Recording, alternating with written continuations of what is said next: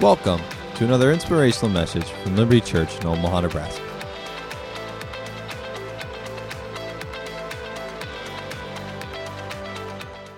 First timer, you might not have thought you were going to see the senior pastor come out in a wheelchair. This time last year, there was a rather large growth on the back of my left, just above the knee.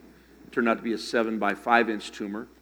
And through a series of 7 different operations and 7 months in a rehab or hospital, finally there was nothing they could do, but they needed to take the leg.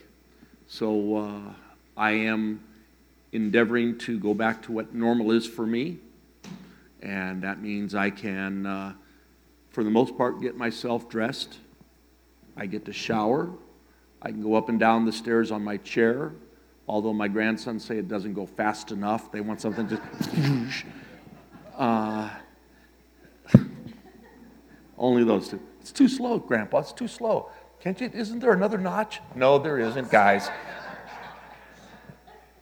But, this past week, I've had those prosthetic legs things. One was the loaner that they give you to start to shape your leg, and the second one is the one they made specifically for me. And I'll share a little more about it later, but I just want you to know we're not some crazy cult and starting a wheelchair theology. And Pastor Mercedes is not here because she is carrying her first baby. Every doctor ever said she will never get pregnant. Fertility specialists said no. Thousands of dollars spent, and they said no. Well, the little guy will be here in mid-May, and they're wrong. All tests show the baby and mama are fine, but she is confined to bed rest to get through this time. And I guess if you can give me a year off because of what I went through, you certainly can, for the joy that's set before her, and for Grandma and Grandpa to hold the little guy.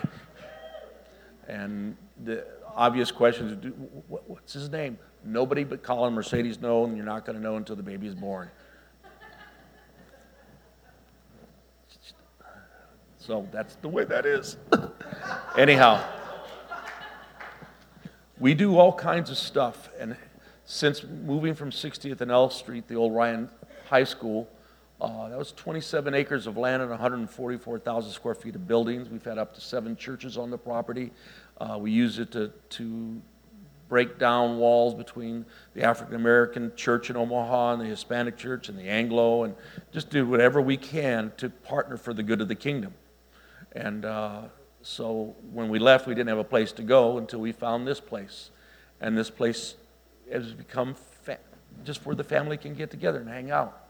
And that's all church is. You're warriors and your family. That's the terminology when you read and it says brethren, you're family, but you're also warriors. They would call going into battle brethren. They're all talking. It's the same group, just like the Marines or whatever. They're the same group, and they're sort of family. So we have not missed a Saturday in feeding hundreds downtown for, that'll be 12 years now, every Saturday. Let me read you this. This is from someone who has come down there and gotten food on Saturday. Again, it can be hot, it can be cold, it can be rainy, it can be snowy. We have been there every week. And it says, "We thank you so much for your kind work and diligence. Not only are your efforts regular, but we have never heard one complaint by one of your volunteers ever." That's someone who's living on the streets wrote us a card. She did say, not everyone out here in their circumstances are because of bad habits or vices. We don't smoke, we don't do drugs, we've not been arrested. We just had I'm going to paraphrase, we had our identity stolen, and they took our houses, our savings, they took everything. And we find ourselves here. And so she wrote that, said, thank you for your diligence and your effort, but also thank you that our people do serve one another with joy and gladness. you get the grump off your face and just have a good time. And you never know who you're going to get a chance to minister to, who you're going to get a chance to reach out to. Okay. Now, I'll pre up my message with this. Remember when I get to it that I said to the Lord when all this started, and I'm going to be in front of doctors and residents and weekend nurses and whatever. I've been in, two hospitals, 4 rehab units. Just what you did. I told the Lord, I'm not going to focus on me. I'm going to focus on you.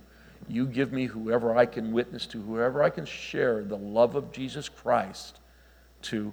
I'm not going to be churchy and religious and, pastor and all that. No, I'm just going to be Jim because that's who I is.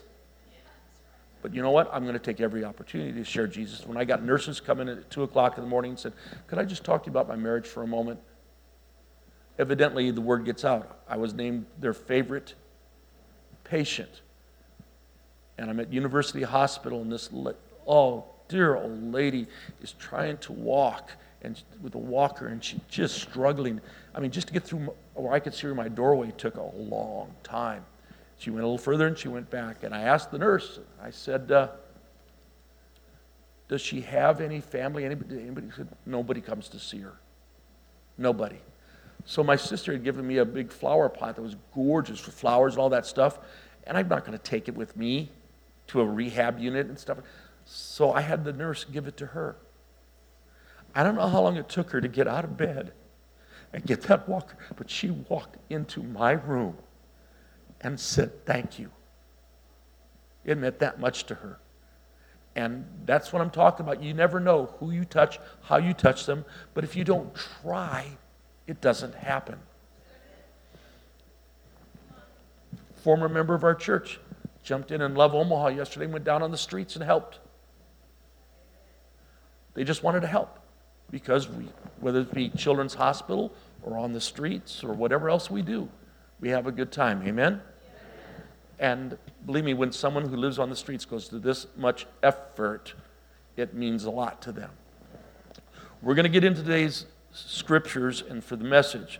Now, I can get up there and yay, glory, and preach and loud and shout. Nancy Orff, you're here, haven't seen you in years. She lives in Iowa. When the Bible says, I thank God upon every remembrance of you, her and her husband, Mike, that is a family.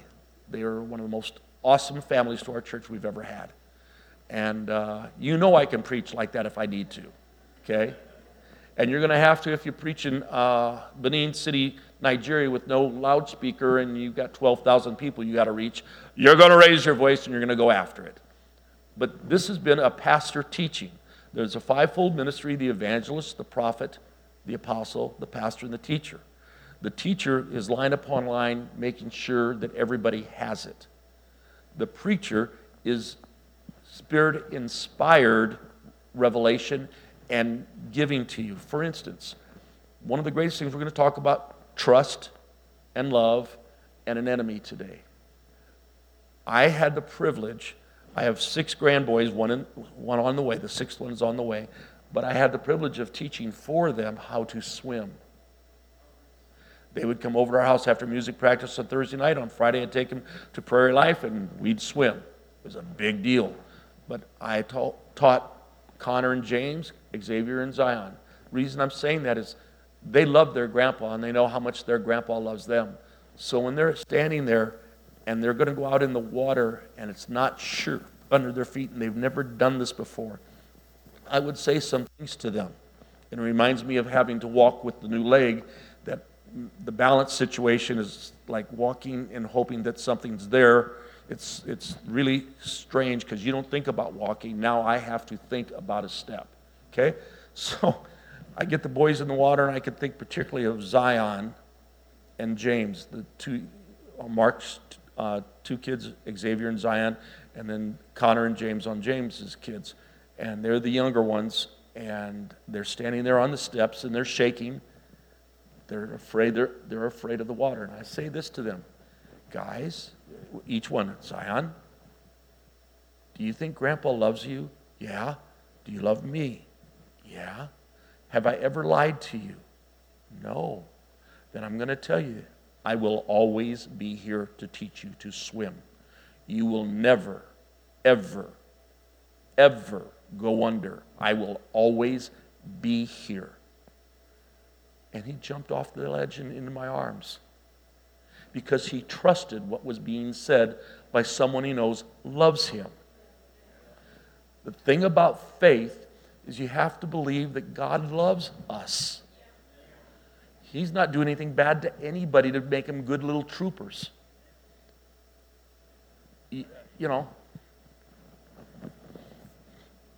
I just get started because I had to tear into a guy one time because he told me that the miscarriage or the stillborn birth that we had, that was God teaching me something, and they had to hold me back. 5 guys had to hold me back. If you told me my my earthly father, James McGaffin Jr., who was the best man at my wedding because he's the best man, killed my baby to teach me something, I would just beat the snot out of you. Anybody know how that feeling? And so trust and faith is you have to believe that God loves you. And when he gives you an instruction in the word, you can believe it. And if you believe it, then you will act on it. If I tell you,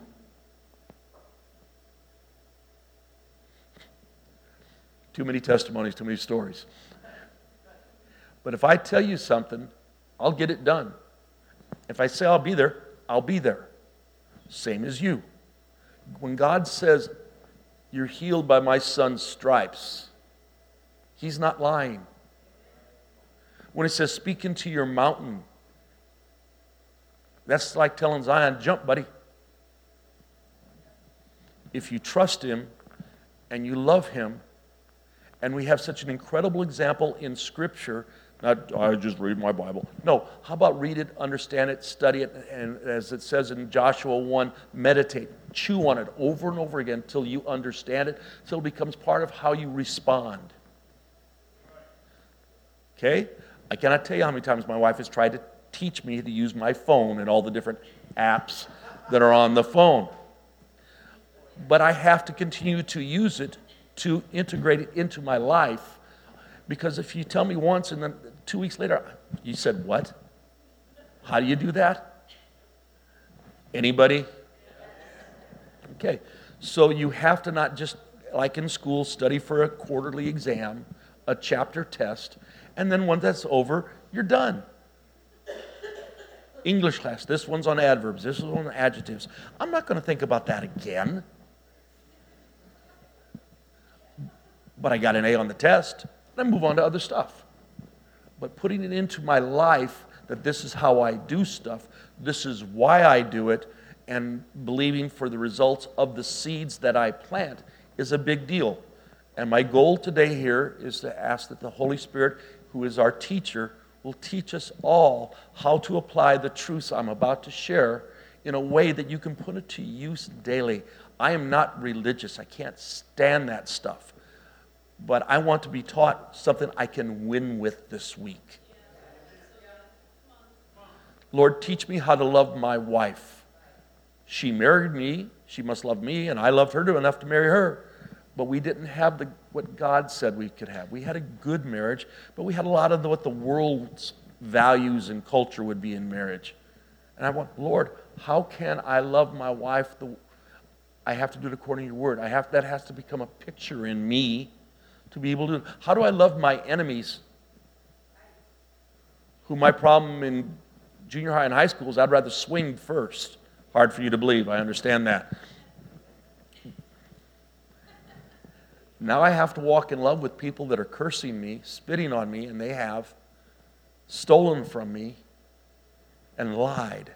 To me, that's the hardest thing, is that when someone lie on me, I don't mind you confront me. We can disagree all you want, but don't lie on me.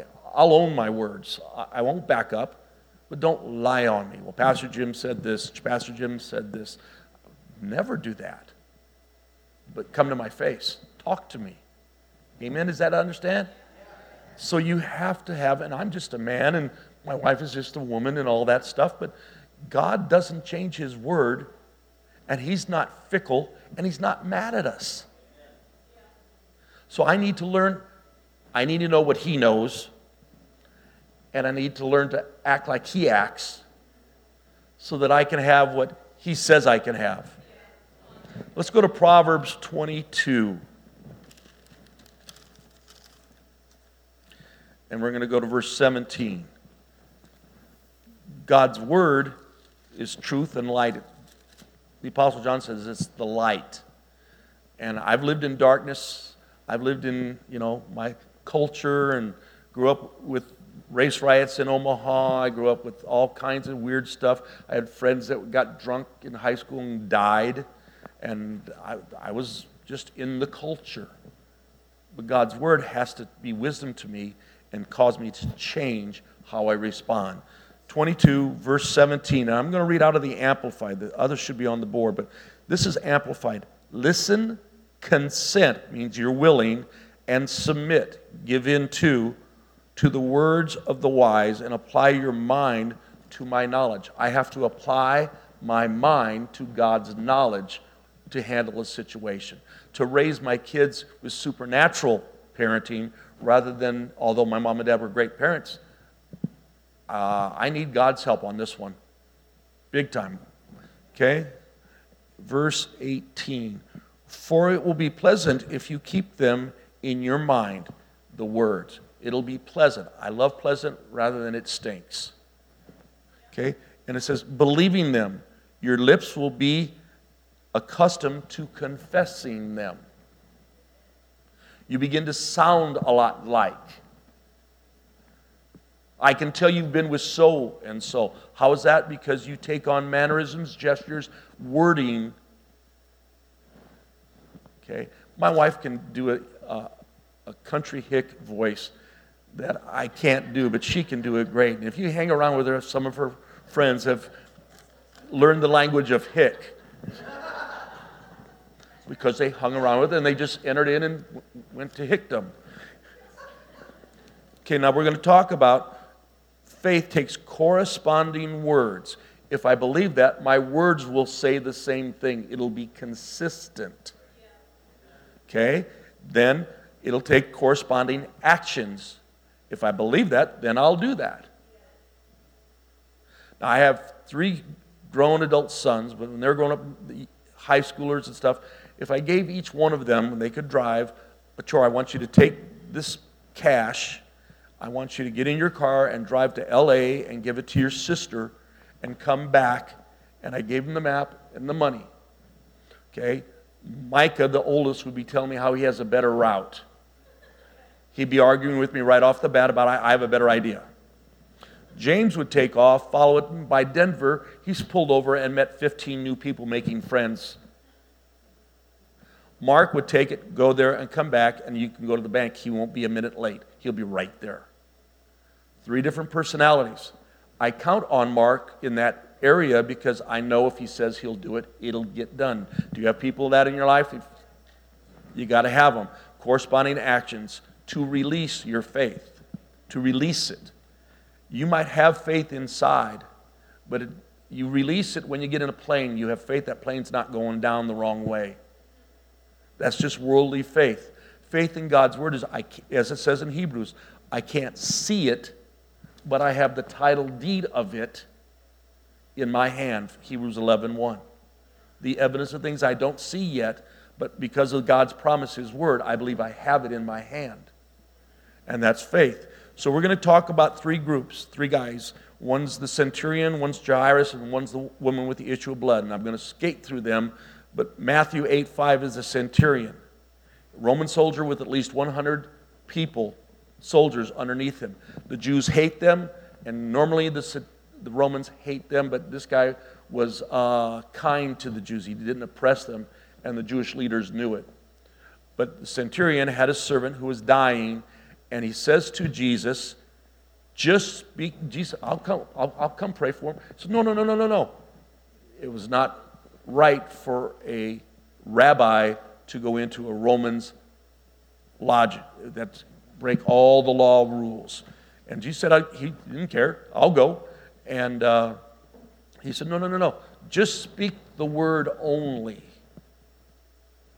Now, this man has people, he says, come, the soldiers come. Go, they go.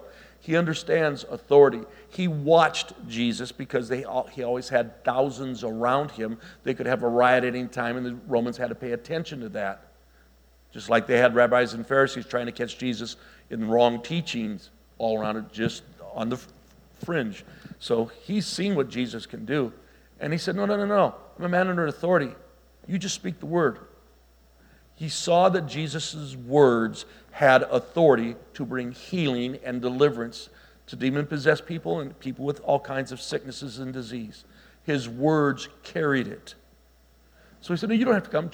Now, Jesus says something that is absolutely insulting to the entire, don't know how many people caught it, but the scribes and Pharisees caught it because they're trying to catch him in false doctrine. He said, I've not seen so great, crazy faith, great faith in all of Israel. Why is that such an insult? Because the great faith should have been in Israel. A Roman is having it, and he hasn't found any Jew that has the heritage for it walking in it.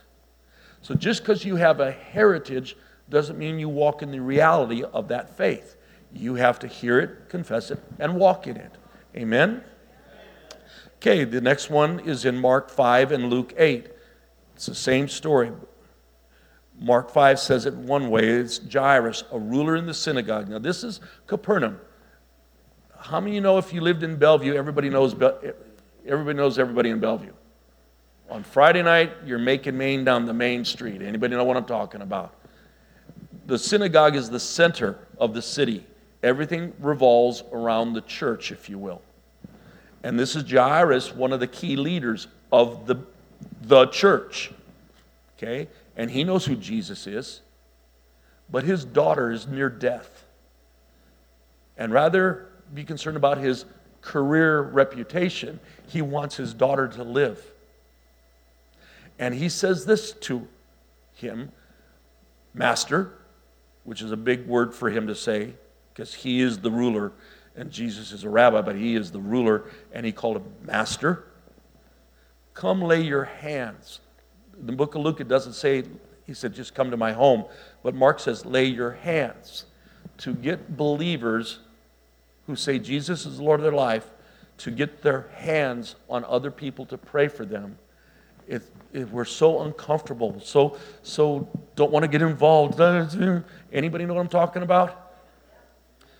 But in Hebrews chapter 6, it says the basic fundamentals of our faith.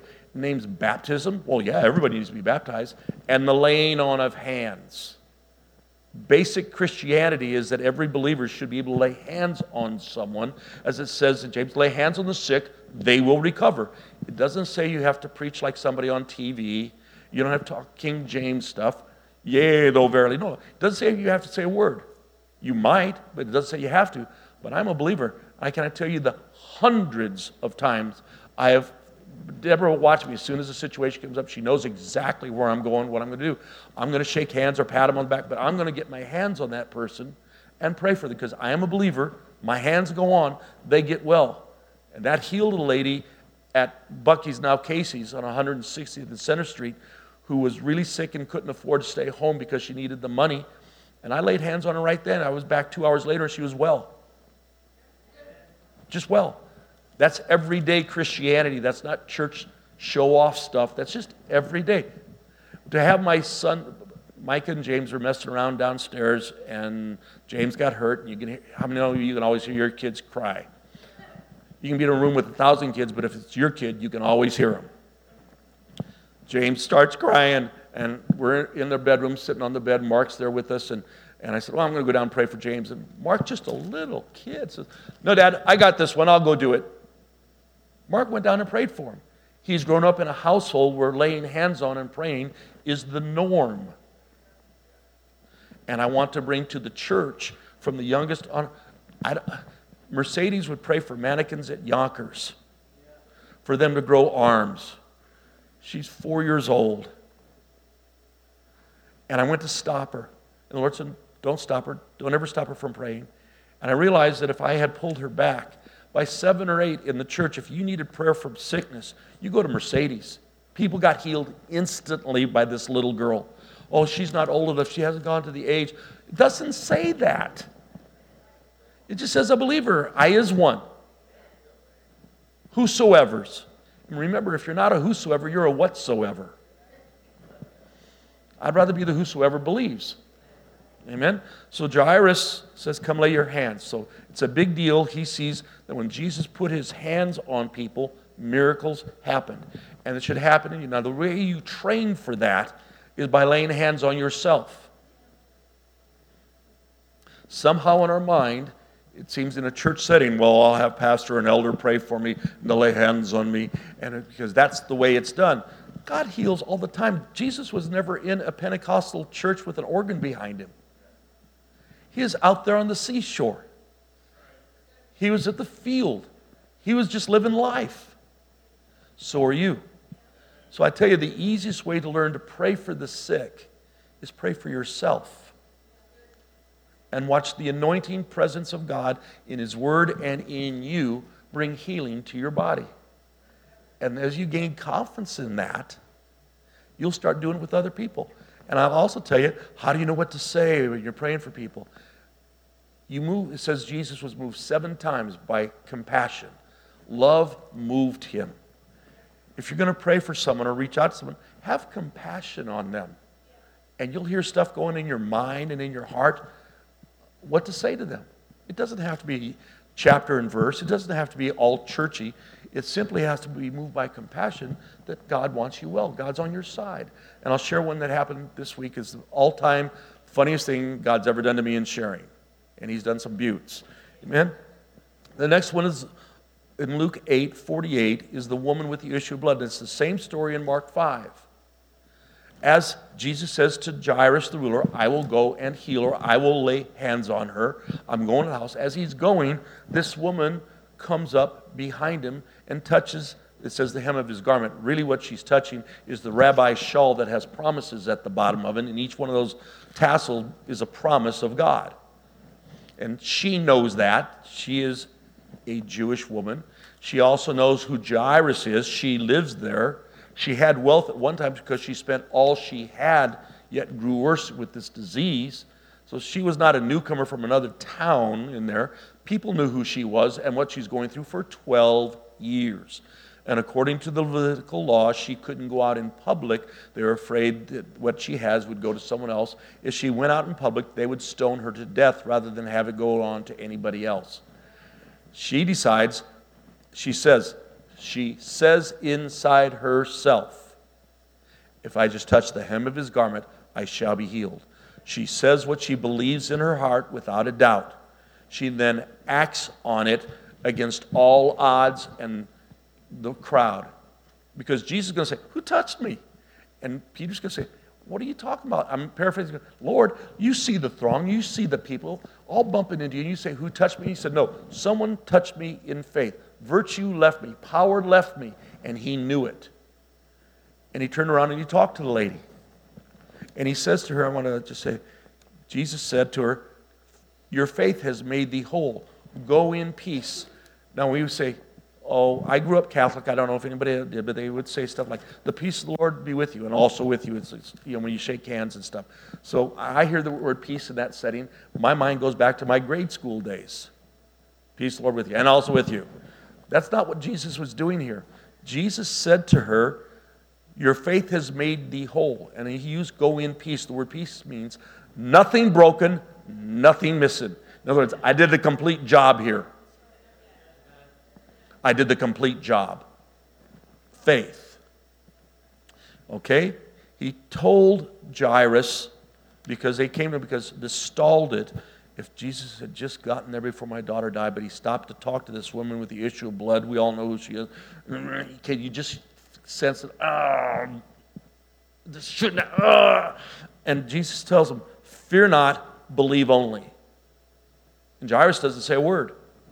And I find it interesting because the time you get to the ruler's house, good house, very popular in the city, family has a lot of friends. They had already started the infamous kind of Jewish funeral with the wailing and the throwing of this It's already started.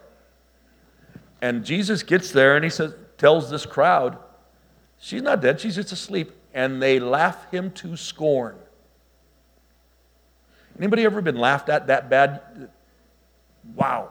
But they laughed at Jesus. You don't hear Jairus say a word. Only believe. Fear not. And Jesus raises her from the dead. There are 2 people who got raised from the dead in the Old Testament, and in the New Testament, believers, Jesus and believers, 7 got raised from the dead, a total of 9. They had a hard time with Lazarus because it was right at Passover. Jews are from around the world. They want to see the dead guy walking. Jesus just tears into religiosity and doubt and unbelief. He just does. Okay? Now I want to tell you this. When was the last time you had a miracle?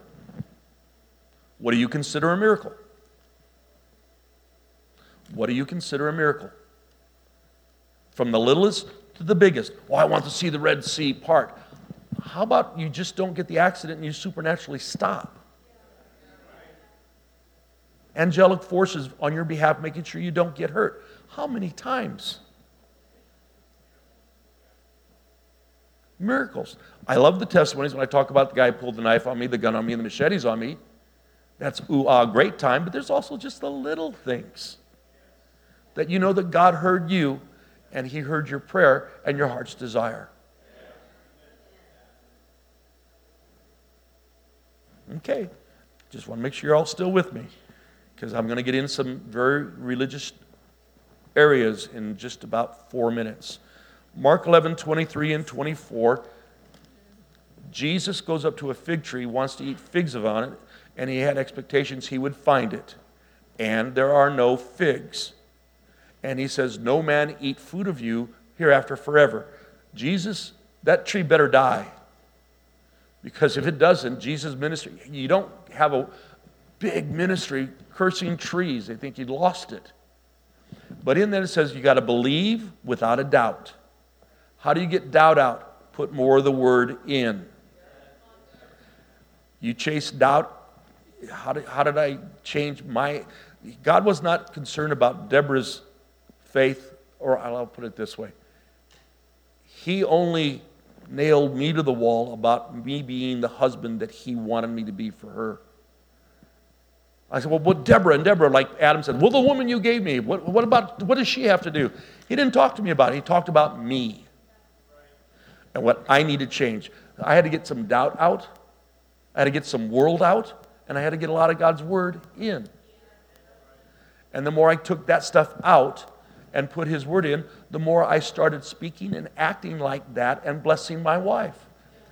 I cannot tell you, we were in Graz, Austria, and a woman sitting next to us, we're just talking, having pizza after a meeting, and she goes, I can see how much you two desperately love each other. I wasn't trying to impress her. It wasn't Valentine's Day or her birthday. We just talking like we always talk. But we talk love. We talk covenant. That's just the base of where we go with it. Oh, amen. I'm having a good time. Words released. When Jesus spoke those words, he released faith for that tree not to bear fruit. He didn't tell the tree how it couldn't. He just released faith that it wouldn't. Okay? So oftentimes we want to tell God how to do his miracles. And oftentimes tell him, this is the timing that I want. Well, in a few minutes I'll share the other one. He nailed the snot out of me on this one. Okay? Here you go. Faith will go into the roots if you don't get caught up in looking at the leaves. Let that one sit in you. Faith will go to the root of the problem if you quit looking at the leaves that the problem causes. I love that. Faith is a law, by the way. It doesn't change. Gravity is the law, and it doesn't change. Jump off the roof of our building. See if it doesn't work every time. No problem. Gravity is law. It is the law of faith that we preach, it says. It is the word of faith that we preach. It's not going to change. Here's what changes. The conditions that you speak the faith in change. And those conditions, as it says, are subject to change. Had a miracle happen in the hospital one Sunday morning. Don't know why. I don't know how hell could hurt more than what I hurt that morning. They brought in 3 doctors, 2 residents, and 7 nurses. They gave me everything they legally could, and it didn't touch it, and I'm screaming and crying. This is before they took the leg. This is on the first operation to save the leg. I don't know why. I called Deborah, and I said, pray for me, I hurt so bad. That's about pretty much it, right? So she called a couple elders in the family, and they prayed for me. Shortly, I don't have a time clock on it, shortly thereafter, it supernaturally left. And they all saw that it did. Nothing they gave me touched it.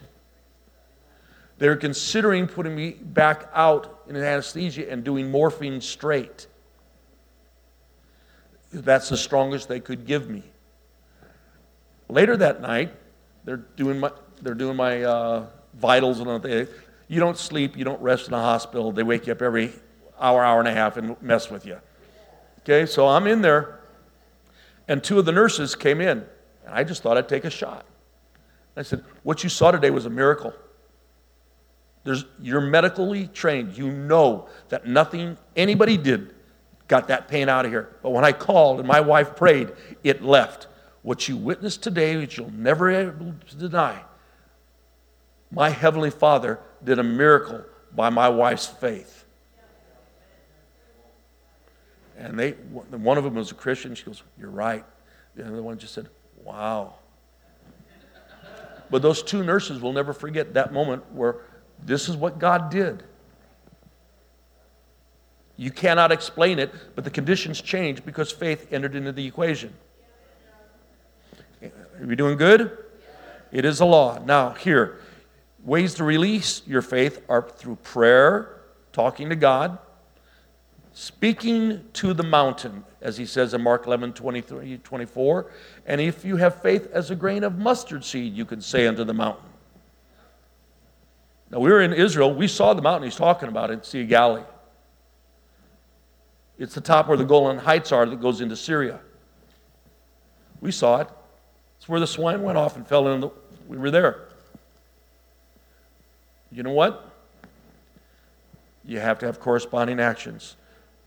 You pray, you speak to it, corresponding actions. Now remember, if you believe that I can put my hand, I'm Jim McGaffin, normal hand, and God will use that as a point of contact to release faith, and you can get healed, then you can use it to heal you.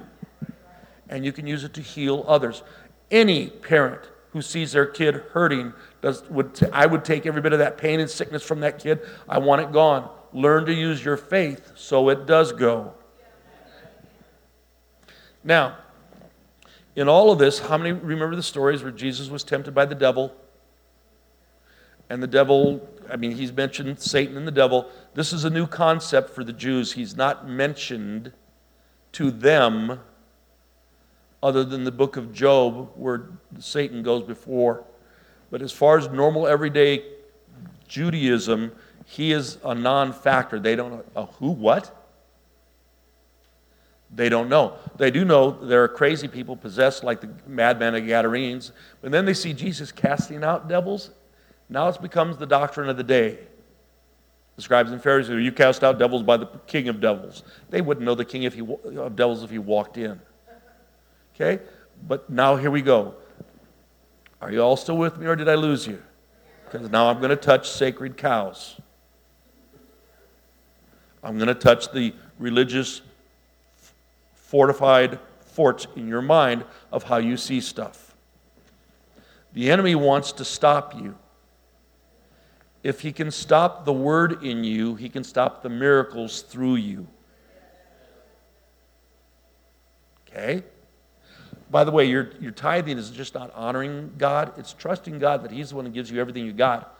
And by putting Him first and honoring Him, as it says to do in Proverbs and Malachi and everything, you are trusting Him, and you're saying, okay, as it's a proverb, although it seems like I give and I would have less, I gain more. The exchange is called faith. And there's more said about the exchange of faith on money in the Bible than even salvation. Why is that? Because people trust in money and they're scared they won't have it to exist. It is at the core of people's daily life. Oh, everybody quit their jobs. You don't need money. Just go to the store and get whatever you want. Free gas, free car washes, no problem. You all know what I'm talking about. Now the devil, I'm not going to call him Satan, I'm going to call him devil. Okay? The devil, in our way of thinking, oh, Rick Lowry's here. Rick waved everybody, would you? Cool. Rick, I didn't know that his wife could do this. She is a professional Christian clown. Her professional name is Ima Clown. So Ima's out working today. She's out blessing some kids. The first time we brought her in to do face painting and be a clown in our children's ministry at the big building, kids ran from her. They were scared of the clown. I grew up with Bozo the clown. This is great. They didn't. And here's what I want to tell you of our culture and those that are 50 years old and younger. Because we now have special effects and can make about anything we want, we have made the devil out to be so big, so ugly, and so fearful that it is permeated into kids and their cartoons. Oh, the Avengers, the bad guys. Go to Halloween and see what they put on every advertisement for the movies and special movies of the week during Halloween, and how ugly and how mean. And I got news for you, the disciples who hadn't been to seminary once, they were tax collectors and fishermen. Jesus gave them His authority to cast out devils, and they only had trouble one time because they got in unbelief, and Jesus basically told them off for it. The demon threw a fit bigger than they'd seen, and so they tensed up, and Jesus just cast it out. Said, "Why are you so little faith?" Because the devil threw a fit. But we are used to seeing Satan, and I want to make a statement to you. He is not stronger than you. At times, he is smarter than you. Don't forget that. Oh, this big demon. Oh, it's going to say in the book of Revelations that when this is over, is this the one to deceive the world? Oh, he's so big and so... Is this? If he could have turned the thing over in heaven, he would have. But Jesus said, I saw him fall like lightning. That's pretty quick. Choom. You rebel, bam, it's over. Okay. I got 25 minutes to finish this. We're in Mark 11. We go to Mark chapter 4. And in Mark chapter 4 is the sower sows the word. Jesus said in verse 13, if you do not understand this parable, this teaching, you won't understand anything I teach. Now, oftentimes in his parables, he would say, there was a farmer, there was this like that, but only to his disciples did he sit down and say, this is what it means, guys, get a clue. He taught on faith all day long. They got in the boat, and they come, and the storm came, and they come, don't you care that we perish? Jesus is not going to perish. But he just taught on faith, and those guys should have done something about it. So he rebukes the wind and the waves, it stops, and they go, what manner of man is this? And Jesus said, where's your faith? So there's a difference between hearing teaching and putting it in your heart and your head where it changes things. Okay? And so he does the sower sows the word. 4 different kinds of ground. There's hard ground, which is a path. Anybody who's ever had a garden or you've seen the corn rows, there's a hard ground that they walk on detasseling. They don't plant on that. They plant on the soft ground, the good ground. There's the stony ground, okay? Because there's stones under there, you don't have any depth in yourself, so when persecution comes from the word, oh, you really believe that crap? You mean you went to church and got that junk? Because you don't have any roots in yourself, no production of the word. The seed doesn't grow. Then there's where weeds. And this is the love of the world, lust for other things. And I've watched Christians prefer to go back to the bars than love Jesus. When they came to Jesus, they got miracles and things happened. Now that life is pretty good, I just think I'll go back. Anybody ever known some people like that? And I would go, the one that got you out of the mess, you're going to go back to the vomit? But it says a dog will, so why won't a moron, unbelieving idiot? I believe that is a Christian term that I just coined there. You got healed and you're going to go back? You renounce Jesus to become a Satanist? You don't believe there's a God? We had one of our people do that. Left church, renounced Jesus, next thing you know, he's a Satanist. What? What about the times I know of that you were physically healed and you gave testimony at the church for? What happened to you? Cares of this world, lust of other things, anything more than Jesus, come in and choke you out. Been there, done that. Agreed? If you can get the word, you can get your miracle. His goal, and I've seen it happen oftentimes, is when you have to, quote, quote, stand by faith, his code, that you never know when he's going to get around to healing you. You don't know how long, but you're going to have to stand in faith. You have to stand in faith, but it's the difference between I'm standing, and I hear I'm standing waiting for the manifestation. No, the terminology is stand in faith. Faith believes and speaks. You can stand in the barn all day long, it's not going to make you a cow.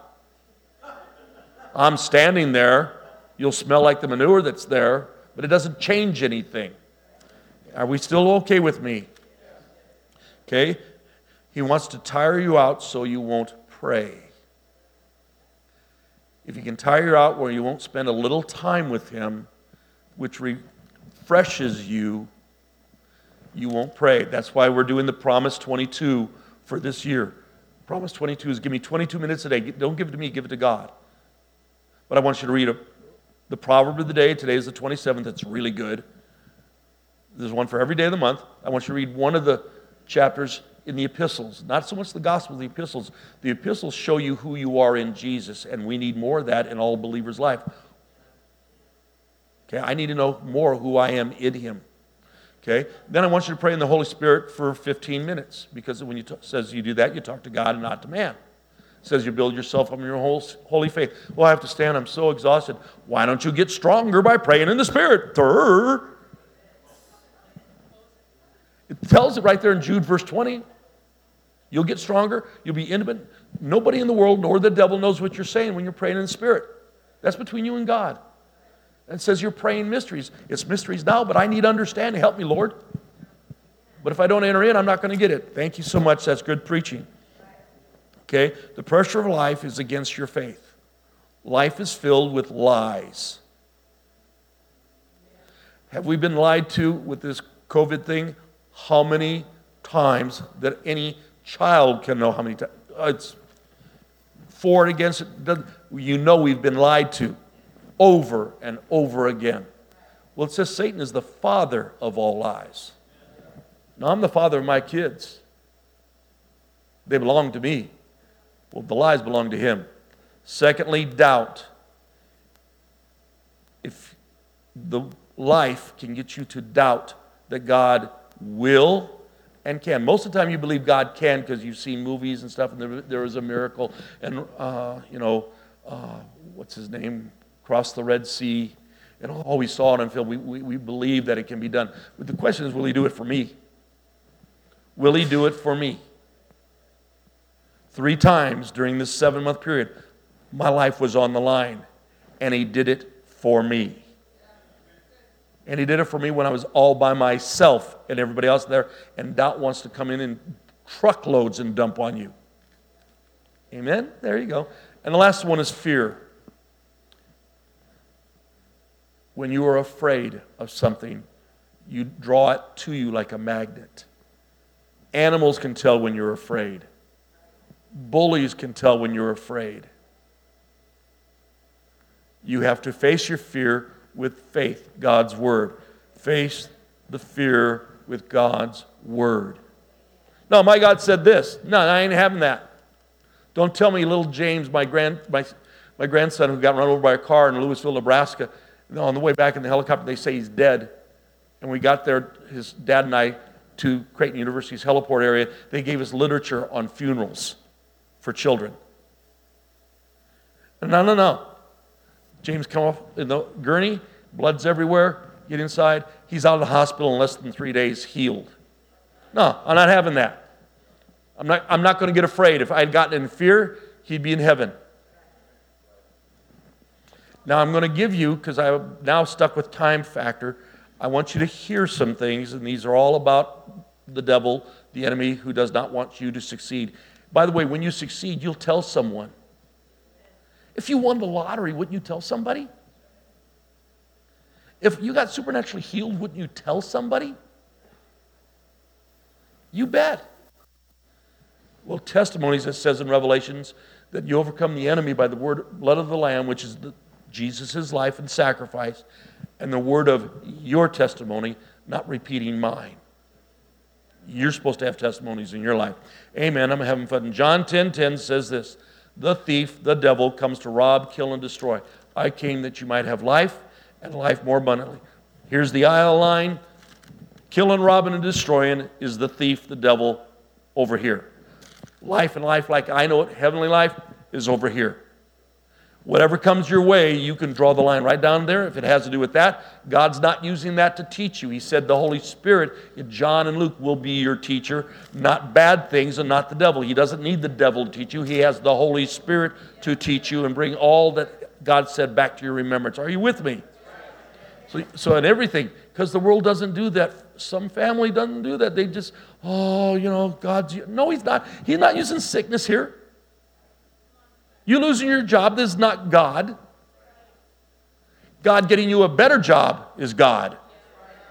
But draw the line. Killing, robbing, and destroying. Period. Number 2. I better turn to this one. 2 Corinthians chapter 2. I've studied this so much and prayed so much on this, I'm quoting most everything. Chapter 2, verses 10 and 11. To whom you forgive anything, I also forgive. For I forgave anything to whom I forgave it for your sakes. Forgive I it in the person of Christ. Paul's teaching them, forgive, and you forgive in Jesus' name. If you don't forgive, and your forgiveness needs to be fresh every day, because if you see the person you thought you forgave and you act wrong, it has come back to you. It'll attract to you. Like a bad smell or a fart. You know what I mean? You just, where'd that come from? It just shows up. Okay? That's not King James, I understand that. Okay, if you're not going to forgive, it says in verse 11, lest Satan should get an advantage on us, we're not ignorant or stupid of his devices. For the believer to learn to love the people that hurt you the most, took advantage of you the most, and are the most unlovable people in the world, you get to go to 1 Corinthians 13 and say, love does this, this, this, this, this. It's a command that we love one another. It was not a suggestion. It is a command. And in so doing, you will choose each one of those points. You choose to be a bad person, and your mouth, I just couldn't help myself. I couldn't hold it back. Yes, you could. If I put a gun to your face, you'd shut up. It's just if you think you can get away with it and you've had it with them. I had to give them a piece of your mind. You might not have much mind left by how many pieces you've given out in your lifetime. You could be really short. Now, we're talking about not being in church. We're talking out there where you're the light of the world in a dark world. See, so Satan has an advantage if we walk in unforgiveness. And it says we're not supposed to be ignorant of that. That's the easiest trick. You're starting off really good, and you get in that, and it's like a trap was set for you. You just put your head in the noose. Okay, I'm having it good. It takes crazy love to walk in crazy faith. Because faith works by love. If you're going to forgive, you're going to have to do the crazy love stuff. It doesn't matter what they do. It matters what you do. Okay? In Ephesians 6:10 it says, put on the whole armor a whole armor of God, the helmet, the shield, the sword of the Spirit, which is the Word of God, praying. You're supposed to use it. It doesn't do any good in the sheath on the side if you don't pull it out and use it. When the guy's swinging a sword in the sword fight, he said, well, I have a sword right here. I got one in the car and one on my dresser at home. It's right here. It's not going to do you any good in the fight. You got to pull it out and use it. And what's in here in abundance comes out of your mouth. Okay? It says so that you can stand against all the wiles, the trickery of the enemy. I put this armor on, righteousness of God by Christ Jesus, helmet of salvation and hope, feet shod with the gospel, to live this life, because I'm not going to let the wiles of the enemy steal from me.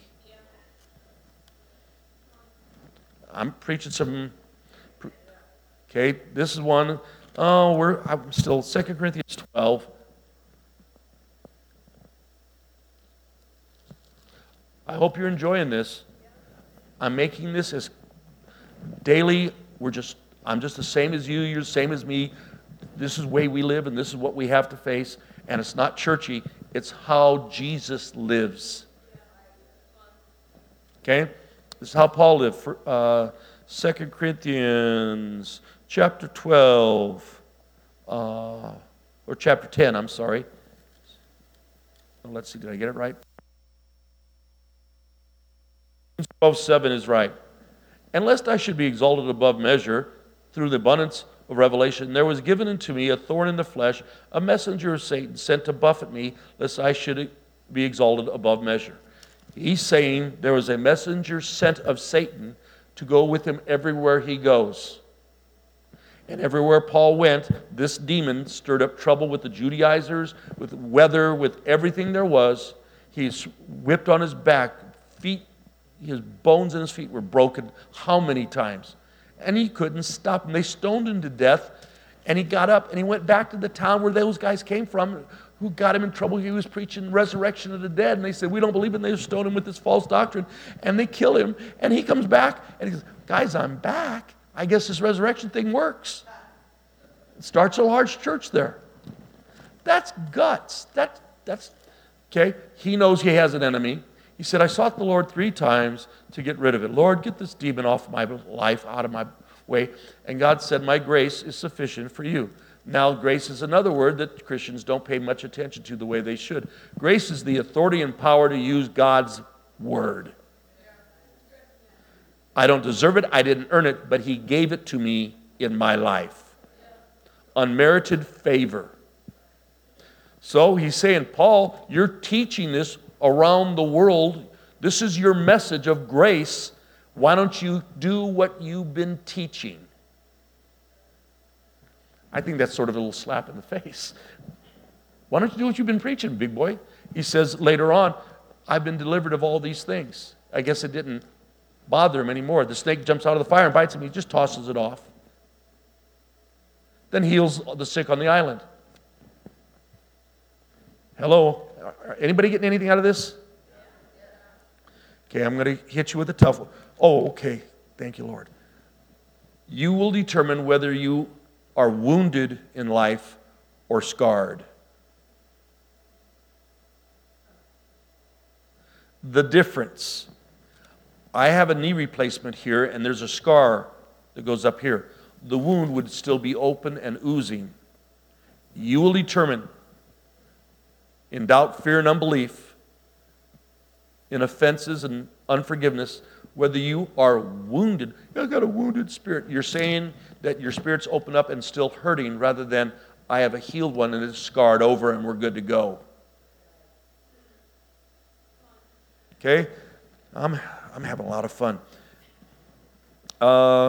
Let's go. I'll do the other ones. 2 Corinthians 10:5 simply says this, walk in the Spirit, not the flesh. That's why you come on Wednesday night. It is an in-depth Bible study to learn how to walk and, if you will, have the friend who the Holy Spirit is to your life be part of your daily life. And most people just expect a church service. Oh, I felt the anointing. You're supposed to be with him all day long. That's how you pray continually without ceasing, is because he's there all day long. Okay?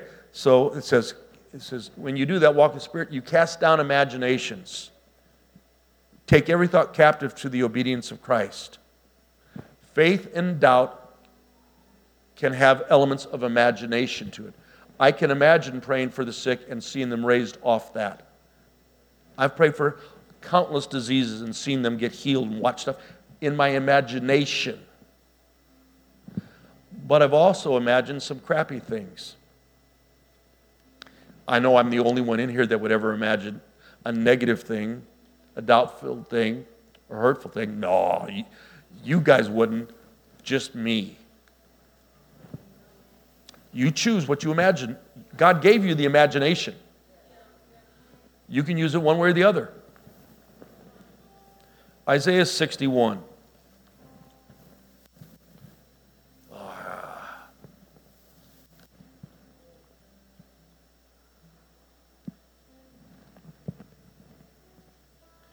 I hope you're getting something out of this today.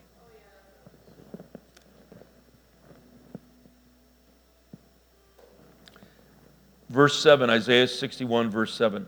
For your shame you shall have double. For your confusion they shall rejoice in their portion. Therefore in the land that you possess, the double everlasting joy unto them. God's not interested in you just getting through it.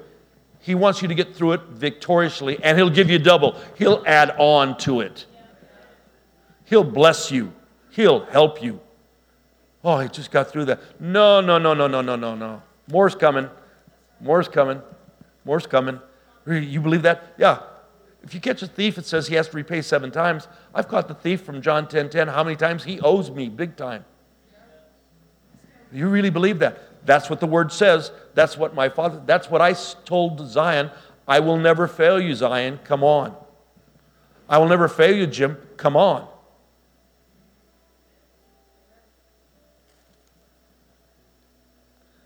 Anyone in here, I just hear, well, you don't have half of your leg. Watch me. Particularly come Easter Sunday morning with the new leg, I will walk in on my own with no crutch. Really? Yeah, I will. Oh, I don't know if you can be that sure. I am. Proverbs 23, verse 7 says, as a man thinks in his heart, so is he. The person who gave me faith to begin with is Jesus. I'm told to look unto Him, the author and perfecter, maturer of my faith. When I go through stuff, I'm supposed to look to Him. Not take it out on other people, not feel sorry for myself. I'm supposed to look to Him. Why? Because it says in there that you are to lay aside every weight that so easily besets you. Well, I just have it. That's my touchy area. Get over it in the Word of God. I'm not saying deny it. Get over it with God's Word. Get over it with God's Word. Okay. Acts chapter 10, verse 38 says, Jesus went around doing good and healing all oppressed of the devil. We're supposed to be just like Him, because He says in Mark 16, go out into all the world and preach the gospel, lay hands on the sick. He's telling the disciples, and it just wasn't the apostles, that was a throng. In other words, it was the everybody's, the whosoever's. Go out in the world, preach the gospel. Well, I'm not called to the missions. That's not what it says in the Greek. Go out into the world where you live. For those months, I lived in rehab and hospitals. That was the world where I lived. So, I'm going to have fun. I'm going to witness my brains out. Now, I've got 4 or 5 minutes. Are you all good with me? I'm going to tell you what God took me through. He has a math. He gave you your sense of humor. He's got a beaut. Okay, Lord, anytime, anywhere, I'll use this for you. Last Monday, was it Monday? I wore the leg from the house, from the kitchen, down through the 3 steps that are difficult, and I mastered them. I thought it through how many times. I saw myself doing it. I said it, and I had corresponding actions to do it. And I got down. I got in the car virtually by myself. Deborah took me to physical therapy. Got out of the car again by myself. Got in the chair. Load up in the chair, get your little sign, I'm supposed to be there, you go. And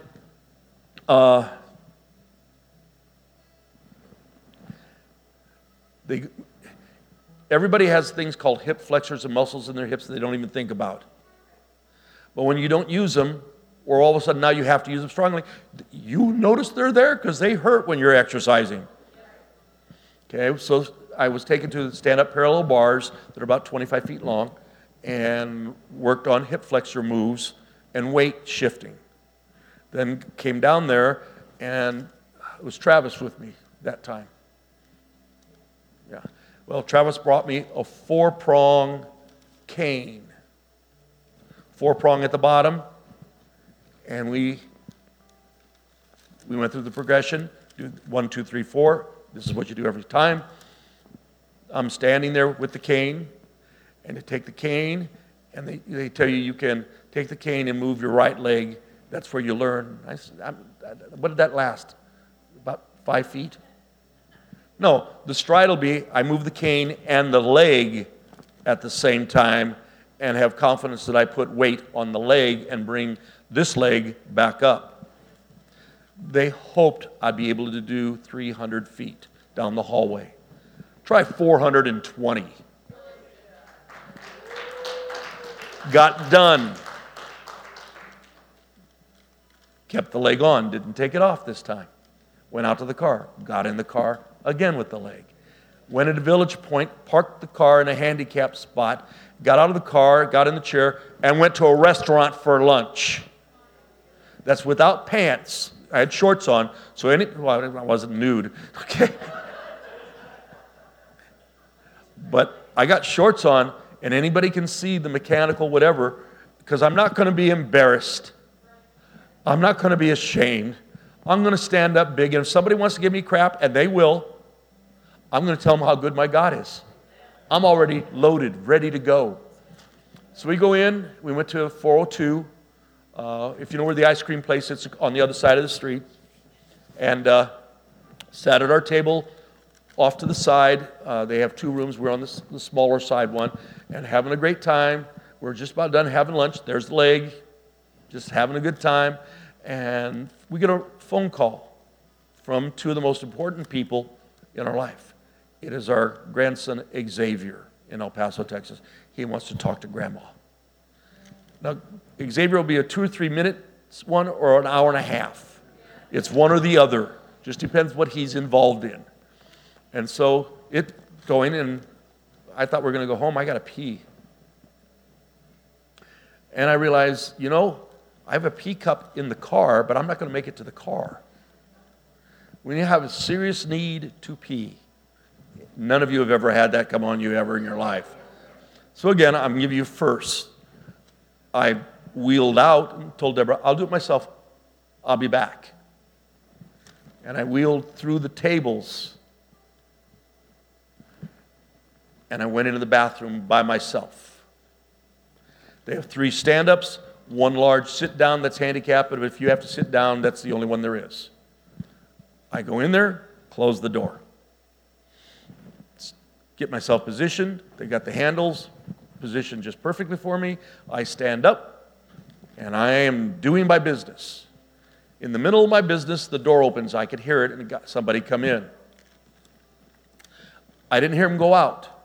I didn't hear him wash his hands. How many know that not every guy washes his hands when he's been to the bathroom? I'm sure every woman does. Anyhow, not in Iowa, okay? Anyhow, that's my one shot at Howard today, okay? Give me a break. Nancy, I'm sorry, I give Howard a hard time. I open up the door, and I start wheeling out, and understand, this leg is lifting up the heel of that leg, because I don't have one of those leg things on it. It's just a pain in the wazoo to even try to deal with, so I don't.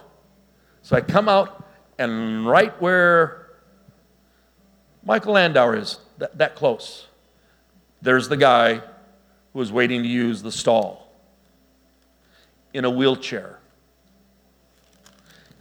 If anybody remembers Gunsmoke and they start the show at a duel in the street with their guns, This guy thought somebody who didn't deserve to be there was using his toilet, and he needed to be there. And he's about 35, and he's muscular built. He lifts weights while he's in this chair. The guy's where I want to go as far as get some more strength. But there he is, and there I am, and we're like, dun, dun, dun, dun. And he looks at me, and I look at him, and are we going to say anything? Because the unwritten rule in the men's room, guys don't talk to one another, particularly strangers. You just don't do that. He looked at me and says, back. How long you been like that? I said, since September. They cut it off and took it. He goes, I've been this way all my life, like he wants a badge of courage or something. He said, it's just our lot in life. I said, no, it's not. Here comes the witness. He said, it's not my lot in life. God didn't do this to me. I have an enemy that wants me dead, wants me to shut up in my life and take me from my family, and I'm not putting up with it. My God is the one that's encouraging me and strengthening me and getting me through this, and that's the one I serve. And he goes, that is awesome. That is a good thought. And so we pass each other, wash my hands, and go out. Now they have a door that says men's room and women's room. Then in there is just that little foyer, little 8-foot thing by 4 foot. And before I go out where the crowd is, I'm laughing to myself. Only God would do this to me. I'm in a wheelchair going to the bathroom to pee, and he brings another guy in a wheelchair in for me to witness to. I'm going, only God would set me up like that. I've been in strange positions before, but we're in the bathroom. And now we're going to talk about Jesus while we're both in our wheelchairs. And I just cracked up. I was losing it. Lord, anytime, anywhere, I use whatever I'm going through to your glory. Because I'm going to win. I'm going to win every time. So when we left the restaurant, he and his wife, this is one we go to after therapy on Mondays, they're sitting at the table we usually sit at. So as we're going through and the panels around going out the door, glass, did he give the thumb up or the wave? One of us gave a thumb up, the other one gave a wave, and I said, see you next week, same time. Guys don't talk in the bathroom. I'm in there first time with the leg. I'm getting out, and he gives me another kind of wheelchair to talk to him about Jesus. I just think that's great. Because I know in Jeremiah, in my last 2 scriptures, Jeremiah says, God says about it, I know the thoughts I think about you, Jim, for good. I know I have thoughts towards you, Jim, and they're good. Some of you are balking at that one. I'm close enough. Jeremiah 29. I don't think God's mad at me. I don't think he wants to hurt me. I think he wants to help me. And the more miracles go on in my life, the more people I reach. Let's do this. Well, you should feel sorry for yourself. No, I don't. Don't feel sorry for me. Pray for me that I'm more effective and I get the most out of every opportunity. Because that's what I pray about. Jeremiah 29, verse 11. For I know the thoughts that I think towards you, saith the Lord, thoughts of peace and not evil, to give you an expected prosperous end. God thinks about me. We have these pictures that go around and around and never stop. Okay, Deborah got one for me in the hospital, and then we have one on our dresser. And in there is my family. I see Oli and Carol. I see Mercedes' wedding. I see the little nerds, the boys, the little guys. See them swimming, see them at the wedding. See us in Cancun. I look at my family all the time. I have thoughts towards them that are good, that I want to see God's best happen in their life and they fulfill the destiny that they were birthed to have. Well, aren't you going to retire, Jim? No, I'm refiring. I'm not retiring. I'm refiring. I got plenty to do, don't you? Now, I close with this scripture and story. Rocky V. He was coaching Tommy Morrison, Tommy Gunn, And Tommy deserts him, and they end up in Rocky's bar, going out in the streets, having a fight. Because Tommy wants to prove he could take Rocky and, whatever. So they're going through it, and it's even for a bit, and then it looks like Rocky is getting beat, and he's down in the street, wet street, face first, struggling to get up. And Tommy is, I did it. He's going back to the car to leave. And Rocky gets up and goes, yo, Tommy, I didn't hear no bell. One more round. And you hear the Rocky music, dun, dun, dun, dun, dun, dun, dun, dun, and Rocky wins. I'm not done, neither are you. I don't care your age. If you're just starting at 12, 13, if you're 7 years old, Mercedes got people healed. She doesn't hesitate to pray. It's her first nature to pray. You got to teach people to worry, to be afraid. I got one more round. Let's do this. Let's do this. Because 1 John 5:4 says this. This is the victory that overcomes the world in Omaha. Even our faith. Our believing is faith. You want crazy faith? I'm giving you weapons, things to chew on. If I made you mad today, I tried. Because I want to take that picture of how bad the devil is out of your mind and understanding and let you know he's not stronger than you. He's not. He couldn't hold Jesus back from the grave. He can't hold you back. Can't. It says the same Spirit that rose Christ from the dead dwells in you. Do you believe what it says? Then you overload on it and believe it and act like it. Not showy, not braggadocious, not being prideful. Just go around doing good and healing all oppressed of the devil. Random acts of kindness. Just be nice. Just be nice. One of the things, I thought I was good. I think I'm a lot better, but I thought I was really good through this time is my wife has had to serve me in a totally different way. After 45 years of marriage, things changed. And she does all kinds of little things for me. And you should say thank you for every one of them. And you should say please for everyone, because she doesn't have to do that. I've dealt with people, families, and been in situations where the family has just walked away. She's upped her game to love me. And I want to up my game to love her. Simple. Doesn't matter what they do, folks. It matters what you do. What you say and what you do, and that's called faith. And again, you're looking at a guy in a wheelchair with half a leg, and my hair is growing back. It's fuzzy, it's growing back. Deborah saw one long hair. She said, could I cut it? And I said, sure, because it's bugging her. You can see it in the mirror. She cut it, and I said, this is technically a haircut, because it's only one hair. My point is, I got to live life every day, so do you. Every day. There are days that you laugh and days that you say, okay, Lord, here we go. One more round. Get up. Get up. I love what it said when they stoned him. 2 words or 3 words. He got up. Didn't say there's a prayer vigil for him with music behind him or anything. It just says they left him dead. They stoned him in his head with not pebbles, rocks. And they left him dead. His men came to get the body. It says he got up. So I'm telling each one of you, for yourself, for a vision for you and who you are, get up. If you are married, for your spouse, get up. And I got that thing rolling, so I got my family there. I got my family. They'll all finish their life. Oh, by the way, this summer, Xavier and Zion got filled with the Holy Ghost talking in tongues. They're 12 and 13. Wow. Well, James beat him. He was 4 or 5 when it happened to him. 7.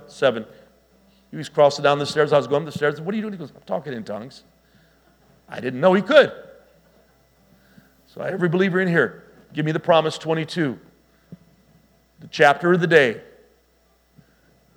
Go, I encourage you to start in 1st, 2nd, and 3rd John and Ephesians. Those are just filled with who you are in Christ. And then pray in the Spirit. That's why I can't pray in the Spirit. Come to my class. We'll get you filled with the Holy Ghost. You'll pray. Yeah, you'll pray. It's not anything goofy. It's something God gave us to equip us to live the life supernaturally now. If He wants me to do miracles now, He gives you 3 gifts of the Spirit to think like He does, 3 that I can talk like He does, and 3 that I can act like He does. Faith, healing, and miracles. Here we go. So let's double the size of this church in the next 3 months. How do you do it? You invite people. What if they say no? They're not coming already. Don't worry about it. But be nice. Say, I'll buy you lunch. Everybody likes a free lunch. And for any of those, we've got Chick-fil-A for you. My point is just be nice and invite people, but they'll get excited when they see what God's doing in your life. And that's your testimony. That is your testimony, and you all got one. Now, I've gone 8 minutes longer than the quote allotted time. We have 2 things that I want to say and 1 that we need to do. So I am done as far as the teaching. Did you enjoy it today? And I am trying with everything I've got to make it as plain Jane simple, easy to understand, and get the religion thoughts out of there, so it's just the entrance of His Word brings light. I learned how to love my wife. That testimony took 15 years. Her dad put a gun in my face and told me to get off the property. Did not want me to marry her. I wasn't allowed on the property for 6 months. Later in the driveway at his second house that he had, he said, I want to talk to you. What is it? He said, shut up. I want to talk to you. That means he's going to talk to me. I don't get to talk. I know him well enough. He's got something on his mind. So he goes, I want to tell you something. Okay, what? I said shut up. Let me tell it to you. Okay. I was wrong about you. This man, in all that I knew him for 40 plus years, never said he was wrong. Ever. Even if he knew he was wrong, he was right. Okay? And I'm standing there in the driveway with him. I said, I'm going, what? He said, shut up. I just want you to know I was wrong about you. You've treated my daughter like a queen. And he walked back in the house and left me on the driveway. And that story is from him putting a gun in my face and not wanting to have, he didn't pay for the wedding. We believed God for the money to pay for the wedding. He didn't pay for it. We did. From there to that, for him to say that. Every day you have a testimony that speaks into the lives of people. You might be a seed, you might water, you might get to harvest, but your life is a seed, faith, life that gets you there. Now here's my story because my wife looked at her watch. I am now 10 minutes over. Do you mind? 1, I've told you about Mercedes, that she's on bed rest. She's not dogging us. She's not staying away. We have people like brothers.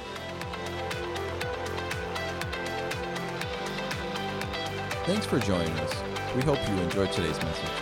We always want to encourage those of you who have a story of how God is working in your life through this ministry to send us an email to amen@libertyofomaha.com. For more information on Liberty Church, visit libertyofomaha.com. Thanks for joining us and have a credible week.